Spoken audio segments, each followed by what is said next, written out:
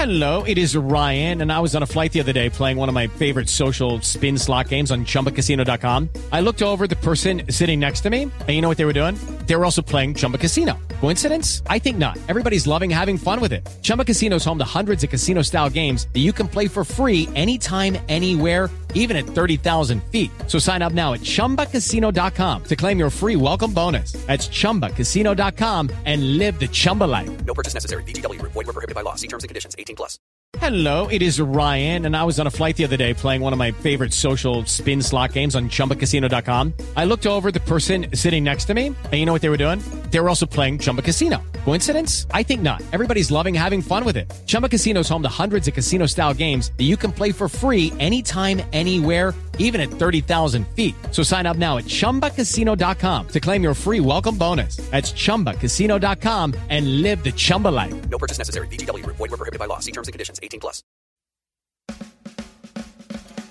Hey, Oscar fans. The Oscar race is really getting intense. Just ask poor Margot Robbie. She has been pushed out of the Best Supporting Actress race cruelly by Margot Robbie. She has actually replaced herself in the top 5 of our experts' predictions. Her Bombshell role has moved ahead of her Once Upon a Time in Hollywood role. I'm Daniel Montgomery, here with Tom O'Neill, Susan Wazina, and Joy Sang to talk about that and more developments in this awards race this week. So Joyce, let's start with you. What do you make of this new development in the supporting actress race? Not surprised at all. Now having seen Bombshell, I feel like that's just a bigger part for Margot. And she has a really killer money scene in the film that I feel like a lot of women, given the topic that the movie tackles with sexual harassment in the workplace. Obviously, a film about Roger Ailes and Fox News. And it's just a really lovely scene for her, and she nails it. And we've discussed this before, where it like her screen time may or may not be even to her screen time in Once Upon a Time in Hollywood, but she definitely speaks a lot more in Bombshell, and I feel like that's just going to carry her along further, especially because Bombshell will be the fresher film, and I think the Hollywood afterglow would kind of help her get nominated for one or the other, or she could vote split herself. But I don't think that's going to happen. I think right now her better chance is with Bombshell. Yeah, it's interesting. 13 experts are now predicting her to be nominated for Bombshell, and 8 experts are predicting still her to be nominated for Once Upon a Time. But she could only be nominated at the Oscars for one. So if you add those two up, there are 21 experts who think she'll be nominated for something, which would put her near the top of the category. Susan, let's bring you in and ask you. What else is changing in this year's Oscar race? Well, one thing that isn't changing is that, at least in the combined odds, Once Upon a Time is on top now, but The Irishman has the same odds, and that has been going on since early August when the prediction site went up. The one deviant prediction site is the All Stars, because they're putting Marriage Story in number 2 and Once Upon a Time on top and Irishman third. But it's still, those two films, The Irishman and Once Upon a Time, really have barely budged from the combined. They've just been switching places most of the time. And Marriage Story 2 is like a solid number 3. So. And an interesting thing about Marriage Story is that, that's also an interesting story in the supporting actress race, because you've got Laura Dern, who's a contender for that, but she's also in Little Women. So a little bit like Margot Robbie, she could capitalize on having 2 roles in the race, and whichever one she gets in for, she might have a better chance of winning with. Well, let's bring in Tom O'Neill now to see what he thinks about Margot and Once Upon a Time and what's happening in these Oscar races. Yeah, the Margot thing is fascinating because there are such strong pluses and minuses for her candidacy, let's say, in this Oscar race. So her role in Bombshell, as we've discussed in the past, is kind of like a Barbie doll. She's a representative character of like all the women Roger Ailes preyed upon, and so it's kind of a symbolic role. And so they don't really etch her personality broadly, and that's a detriment. You know, the Oscar voters are snobs; they like big pretentious roles. But as Joyce just said, she really nails it here and there with these very emotionally vulnerable, tender scenes, and then has her big money scene, a crying scene that goes on and on and on. But actually, it's actually quite affecting. And so I do now agree that if she's nominated, she's going to be nominated for that. I don't have her in for anything because I don't know what to do. Frankly, tell me what I'm supposed to do. Well, actually, that's an interesting dilemma and not a new one. We've seen that before and sometimes it helps. Kate Winslet had 2 roles competing for attention, Revolutionary Road and The Reader. She was actually campaigned as a supporting actress for The Reader, but the Oscars said no, she's a lead in The Reader and nominated her for that, and she won. Definitely having both roles helped her win. And Alicia Vikander a couple of years ago had Danish Girl and Ex Machina. She got in for Danish Girl. Ex Machina definitely helped her win.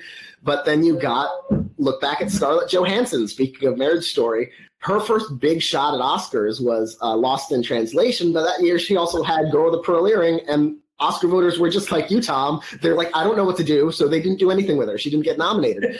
And now she's back with 2 roles too, and she can be in both categories this time. So and she's distinctly lead and distinctly supporting. So it's not. Whereas with Margot, it's like they're clearly both supporting. So like voters just need to pick one for her, and then hopefully they'll like carry her the rest of the way. Like that's just the one that everyone settles on. And also the movie doing quite well in the predictions, I think, helps her too, in that people do like the movie as a whole. And I think, you know, if it's just a performance being nominated, you know, sometimes it can be shaky, unless you're Renee Zellweger trying to make a comeback. So we'll see. Let's talk about that, because that's the big change that could disrupt this race too. Daniel, I see that you have Saoirse Ronan at number 1. How dare you? Judy Garland, a role from number 1 for Saoirse, but you have your reasons, don't you? Yeah, I mean, I think Renee Zellweger is fantastic in Judy. I didn't know what to expect from that film when I saw the trailer. Obviously, it's very risky for a very recognizable person like Renee to play someone very recognizable and beloved like Judy Garland. I thought she did an excellent job in the film. But given, you know, how the film has been received, it's really all the Renee Zellweger show. So I feel like she's going to be probably the only nominee for the film, or one of the only nominees for the film. I could see it getting in for costumes or sound or categories like that. But you look at Little Women, I think that's a likelier Best Picture contender for Saoirse, and Marriage Story for Scarlett Johansson. That's a likelier Best Picture contender.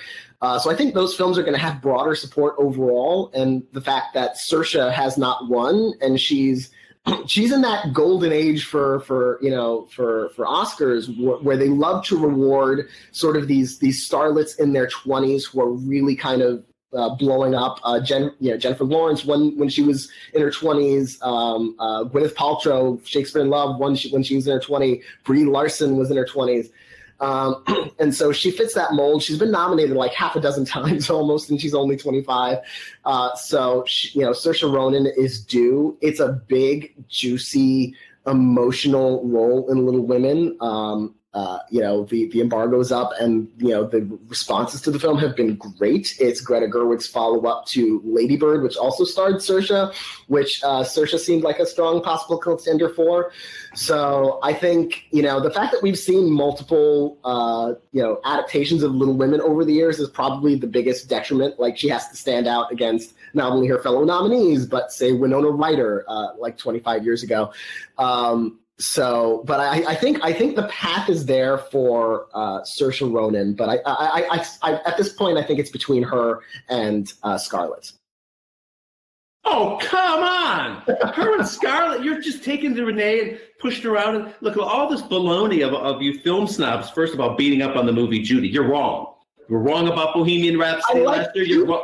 The movie is fine. The movie's great. And look, this point you're making is normally a one of these rules we pay serious attention to. In other words, if you are predicting someone's going to win Best Actress, let's say, then it should be a big contender in other categories. But that wasn't the case for Julianne Moore with Still Alice. And if Glenn Close had won last year, it wasn't a good case for the wife. It's not, when it's about the actress and it's Renee and it's Judy, Mike, it's not just anybody. This is the greatest talent in Oscar, in the most tragic story of Hollywood history. So I think that's different. I was very skeptical of Saoirse Ronan. Before. That is the difference between her and right. Kate Blanchett, one in supporting and then one in lead. I don't want to hear that. Look, I take my Judy very seriously, Daniel. Don't cross me. You're dealing with a 65-year-old Judy queen here, and I am not going to give up easily on Renee. But Saoirse is really, really good in Little Women. I agree with you that we were all pleasantly surprised because we were worried about the movie. We had such a beloved premise with a great cast and director and all this. We wanted it to be good, but we weren't hearing any rumblings from behind the scenes. But now that we've seen it, I would say, yes, she's magnificent. Her role is big and wonderful, and she's defiant. That's very important. And you're rooting for her, which is very important. But Daniel, she's Saoirse Ronan on screen. That's the problem. And they often like big transformative performances like Helen Mirren becoming Queen Elizabeth. And that's Renee. So anyway, I do think that Saoirse can win, but she's not going to. Who else has opinions? I mean, I still have Saoirse in fourth. Like, I really enjoyed her in Little Women. Like, it's the movie itself, it's a very fresh take on the material. It's a far more feminist take. And I do like the structure that Greta utilized with the cross-cutting, although I'm familiar with the book and the movies, so I feel like it was more effective for someone familiar with material, so I don't know how exactly that will play with some people who don't know anything about Little Women. But the last half, or the last act, is like really strong with Saoirse.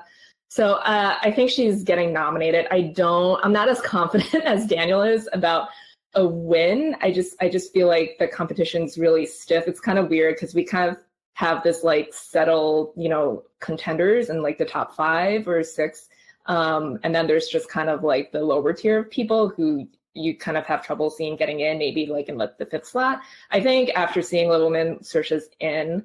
But I also can see her being like the next Kate Winslet. So we're just talking about her. Like, she's just one of those young actresses who's really respected and consistently puts in great work, and she gets nominated for almost every single one of her projects. But like, they kind of put off awarding her until they like come across like a good year. I'm using air quotes if you're listening, for her, if it's like not too competitive and it's like the right film that they've really latched onto, like with The Reader for Kate. Like, people weren't really expecting that to get into Best Picture back when it was still a field of 5. But once she got into lead for that over Revolutionary Road and that got into Best Picture, it was like, okay, this is hers. So I feel like Saoirse might have to wait maybe like a couple more years to finally get that win. So right now I don't see her winning. Well, I will say that I'm not... I'm going to jump in there first. I'll see back to you then. This is what a severe Judy queen I am. I have in my living room here in Los Angeles a giant portrait of Judy Garland that was shot by Milton Green, the guy famous for shooting the Maryland pictures, the Maryland photos. And that was, I purchased, that was the property of Truman Capote. I purchased it from his estate. And just want to plant my Judy flag here. Okay, there you go, Daniel, back to you. Well, I will say that I'm not confident that Saoirse is winning, but I do think there's room for her to, I do think she's out front at the moment. I do think, Joyce, you make a good point about Kate Winslet. People like she seemed like this grizzled veteran by the time she finally won for The Reader. But like, it's easy to forget that she was only 32 when she won on that her 6th nomination. So Saoirse certainly is in that ballpark of getting nominated constantly in your 20s. And finally winning when like you're this kind of, elderly 32-year-old veteran of Hollywood. So that is possible, but I do still think that if it's not Saoirse, I think Scarlett has a better path towards that Oscar than Renee, given the fact that Renee has already won. Scarlett's never been nominated. Scarlett has a victory role, a likelier Best Picture nominee. So I think Scarlett Johansson has a due factor. She's been due for a nomination ever since. She's had an IOU for almost 20 years now, ever since Lost in Translation. So Judy Garland's had one for 70 years. Go on. Well, I mean, but she's not the one getting it. In my mind, she is, and in Hollywood's mind, she is. Okay, I think that the comeback narrative of Renee trumps Scarlett never winning. So I do think, she's listen to Susan. She knows what's going on. Yeah, because people, she was America's sweetheart. She had to say hello. So, I just think what Hollywood did to her, and made her leave for 6 years and come back and do, okay, Bridget Jones' third, movie. But I think this means something more. And it's a very Hollywood thing to do, that to come back and really do a gangbuster performance like this, because this could have gone all wrong in so many ways, and it didn't. And I enjoyed the movie too, but she is the movie for me. Daniel's not persuaded. No? I do think this comeback narrative is the strongest thing Renee Zellweger has going for her. If she hadn't won for Cold Mountain, I think she's a lock for this.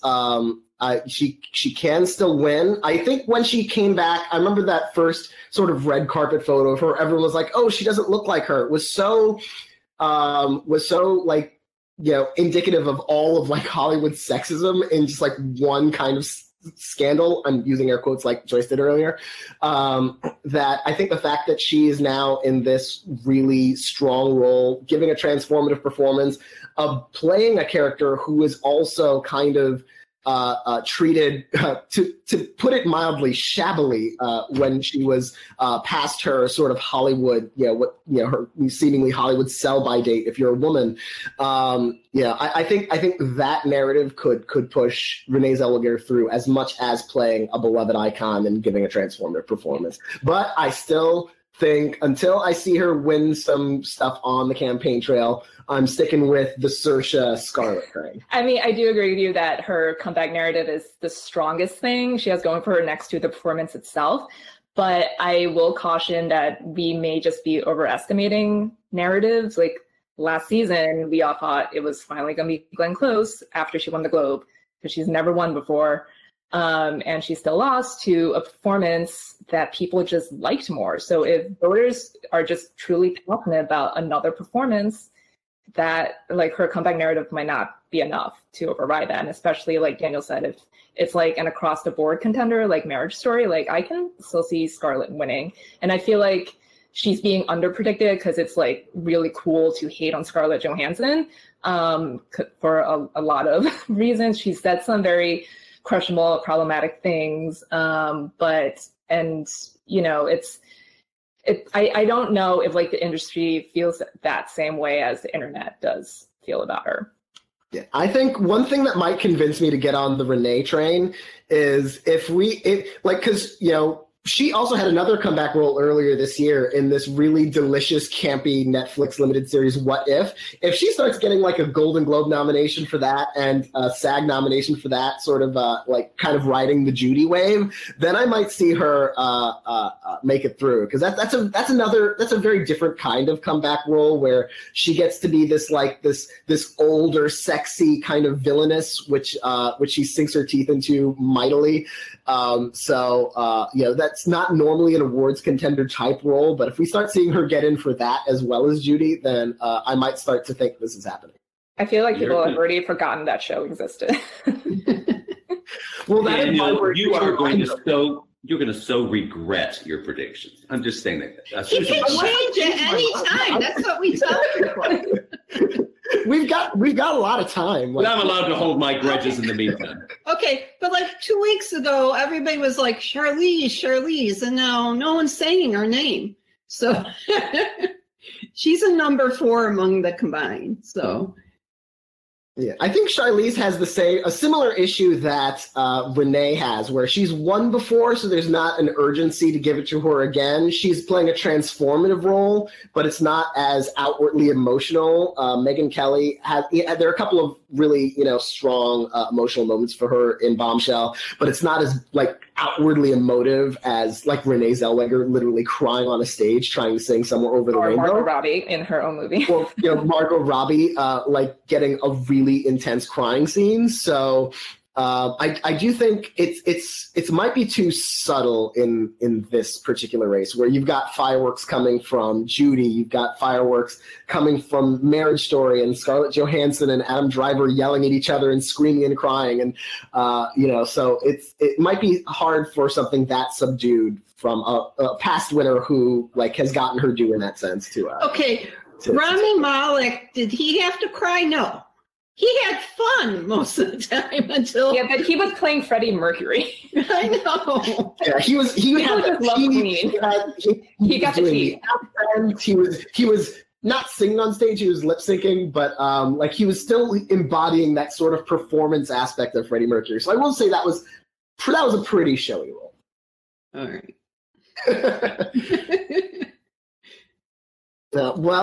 Thank you everyone for watching, and thank you Tom and Joyce and Susan for joining me for this.